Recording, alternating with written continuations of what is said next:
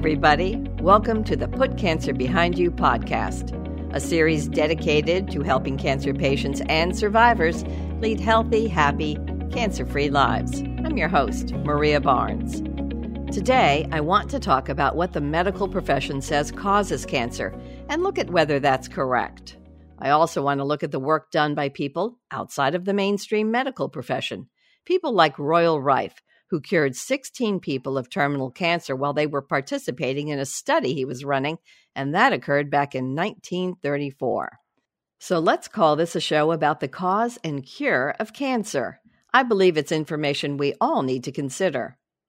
I'll begin with causes of cancer, and on top of that list is genetic determinism. It's an idea that essentially makes the person a victim of their heredity. But is it true? Well, if you go to the National Cancer Institute website, it states that cancer is caused by changes in our genes. It goes on to say that what makes those genes turn themselves on is the result of one or more of the following three things. Number 1, random mistakes in our DNA that happen as our cells multiply. Number 2, carcinogens in our environment, such as chemicals in tobacco smoke, UV rays from the sun, and the human papillomavirus, or HPV. And third, cancer genes inherited from one of our parents. When I was growing up, I certainly heard that all of those caused cancer. The one that hit home for me was the last one, because as it turns out, we have the breast cancer 2 gene, or BRCA2, in my family. Both my grandmother and mother died from metastatic breast cancer. One of my brothers did as well.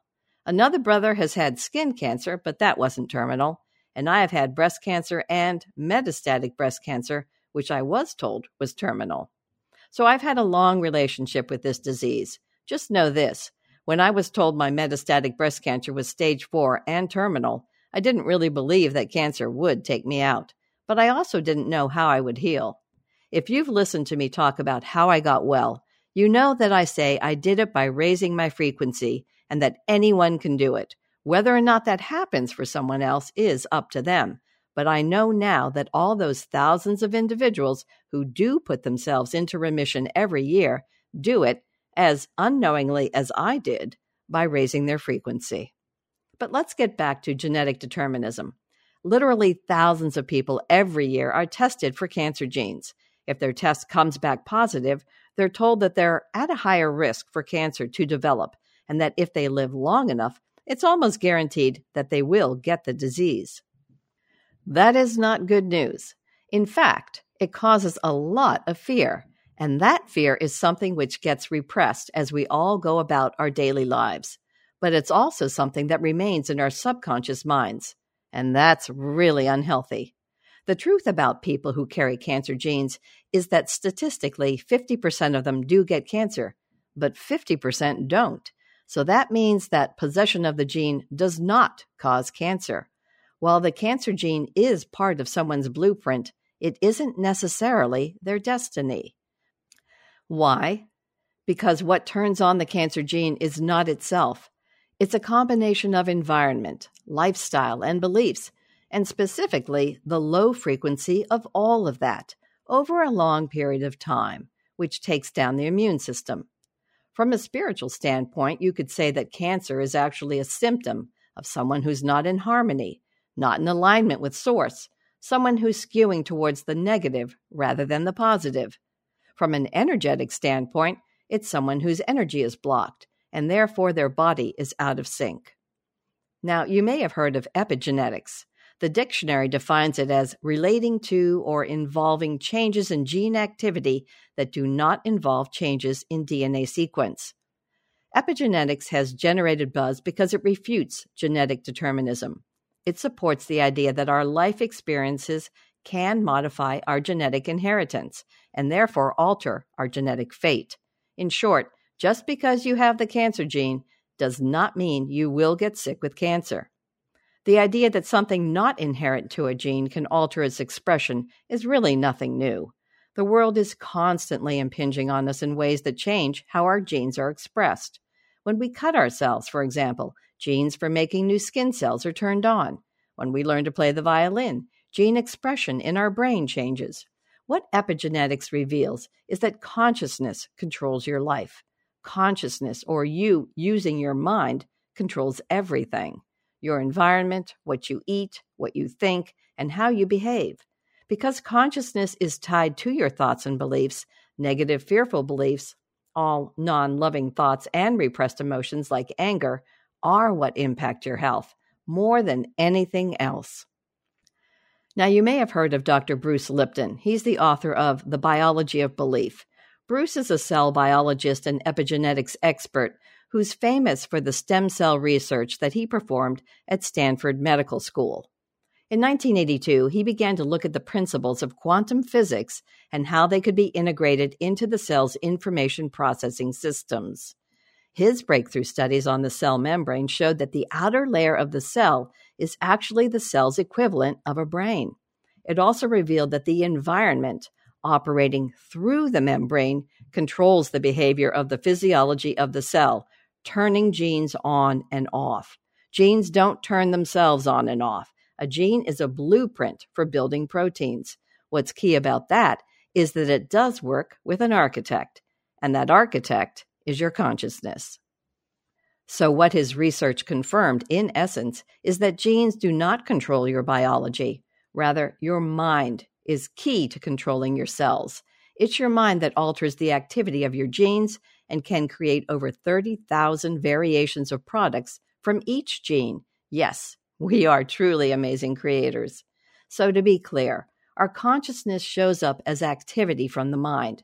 The kick is that everything in our lives is being created instant by instant by the thoughts and beliefs in our minds.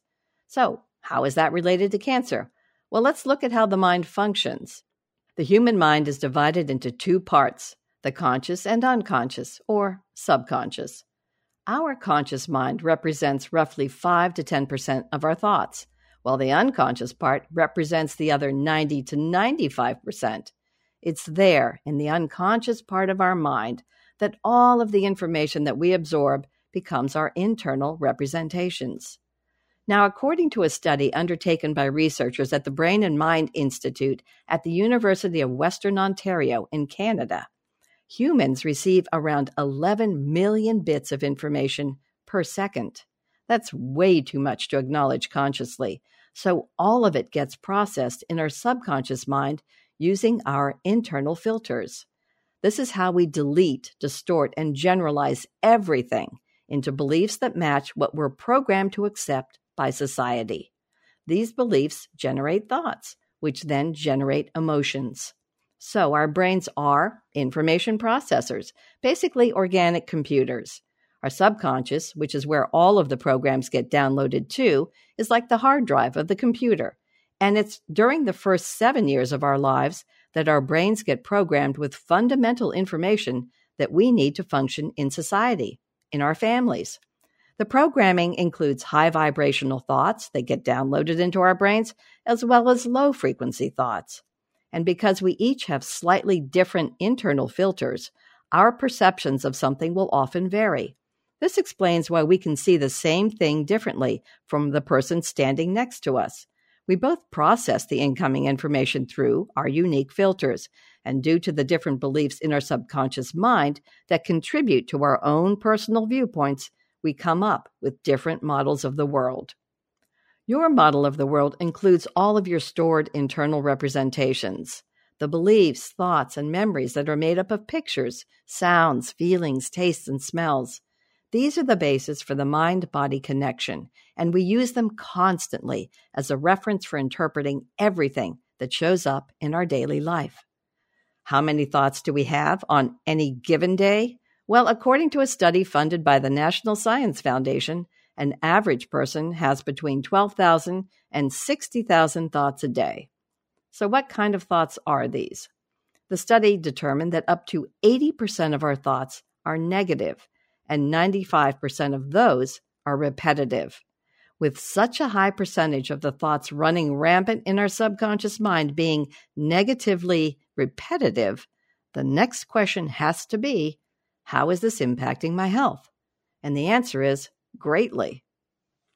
If enough of your thoughts are positive and high frequency, your body remains healthy because it's vibrating within the frequency range of a healthy immune system, which originally was termed to be 62 to 70 hertz, but that's been extended up to 90 hertz. Anyway, when your thoughts are primarily negative, this causes your body's frequency to dip, and your frequency is then a match to any number of viruses and bacteria that can make you sick.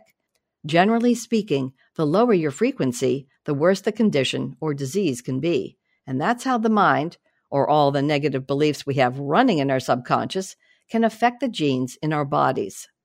What's important to understand about beliefs and genes, or anything for that matter, is that the frequency of disease must be a match to your immune system for you to get sick. It's the frequency of the thoughts and beliefs that bring down the immunity in a body so that it can become a match to various diseases like cancer. One person who understood frequency very well was a man by the name of Royal Raymond Rife. He was a brilliant 20th century scientist and inventor. During the 1920s, he developed the world's most powerful optical microscopes, which enabled him to magnify living viruses and bacteria up to 30,000 times their normal size. While observing different pathogens, he discovered that each of the organisms he looked at had its own resonant frequency. This led him to invent what he called his Rife beam ray. The way it worked was that while he was looking at a live bacterial culture, he would turn on the machine, which produced an electromagnetic field that was tuned into the frequency of the bacteria. Within moments of turning on the field and hitting the correct frequency, the bacteria would die. In short, with his microscopes and frequency instrument, Dr. Rife discovered the use of coordinative resonance to destroy disease-causing microorganisms. In 1934, he participated in a cancer research study at the University of Southern California in San Diego. Part of the trial involved using his Rife beam ray. He worked with 16 terminal cancer patients, exposing each of them to daily 3-minute intervals of the frequencies being emitted from the machine. 3 months later, 14 of the patients in the trial were pronounced cured by a staff of 5 medical doctors. The other 2 patients were also cured, but outside of the time period for the trial. By now you must be asking why we've never heard of Royal Rife and his work. Well, what happened is that his work was suppressed by the American Medical Association, and the laboratory that was built to study Rife's discovery was mysteriously burned. Rife himself was sued on trumped-up charges and put out of business, and he died a bitter man in 1971. Since that time, a number of individuals have gone on to produce updated Rife frequency generators that are designed to selectively kill organisms which cause disease. More recently, what's really getting attention is sound healing. Research is demonstrating that particular forms and frequencies of sound can be used to alter the vibratory and physical structures of living systems, including the human body. The key is to know which sonic frequency to apply to the body for various physical disorders. One example is bioacoustics, which is the work of a woman named Sherry Edwards. What she discovered is that the frequencies contained in the human voice are holographic representations of your state of health and wellness. And in working with people, she could hear certain sound frequencies coming from them. Experimenting with audio recordings of those sonic frequencies led her to discover that the sounds had healing effects on listeners, but only when the listeners heard their own unique note or frequency. In essence, Sherry was hearing a kind of frequency missing from a person's energy field. And when the missing note or sound frequency was restored to someone's field by playing a recording of his or her personal sound, various healing effects were noted. This led her to discover that a person's key frequency could be deduced by a computer analysis of his or her sonic voice pattern. One case that Sherry worked on involved a man who was suffering from severe zinc poisoning. He was in a critical care setting with a grave prognosis for recovery. She went in, and within 15 minutes of being exposed to his key sound frequency, his vital signs stabilized. After continued exposure with the bioacoustic tapes, the excess zinc was excreted from his body through his hair, which turned red. What I want to say about all of this is that when it comes to the cause of cancer, the first thing we can rule out is that your genes will make you sick. That's great news for people who have cancer genes in their personal blueprint. It's clear that poisonous water, air, and food do play a role in the development of cancer, but if it were only those that brought on cancer, we'd see a lot more people getting sick from their environment. Around the world, humans live in deplorable conditions. But if you walk through some of the areas, a lot of people are still thriving. Why? Because despite their environment, they're loving life, they're being creative, they're positive, and have dreams that spur them on. Nothing beats the human spirit when it comes to surviving, and that's a matter of energy frequency. So take note, go have fun, go do what you love, and make it a priority to be grateful for everything and everyone that's part of your life. And if you do get sick, you might want to consider therapies or modalities that are outside of the mainstream medical world.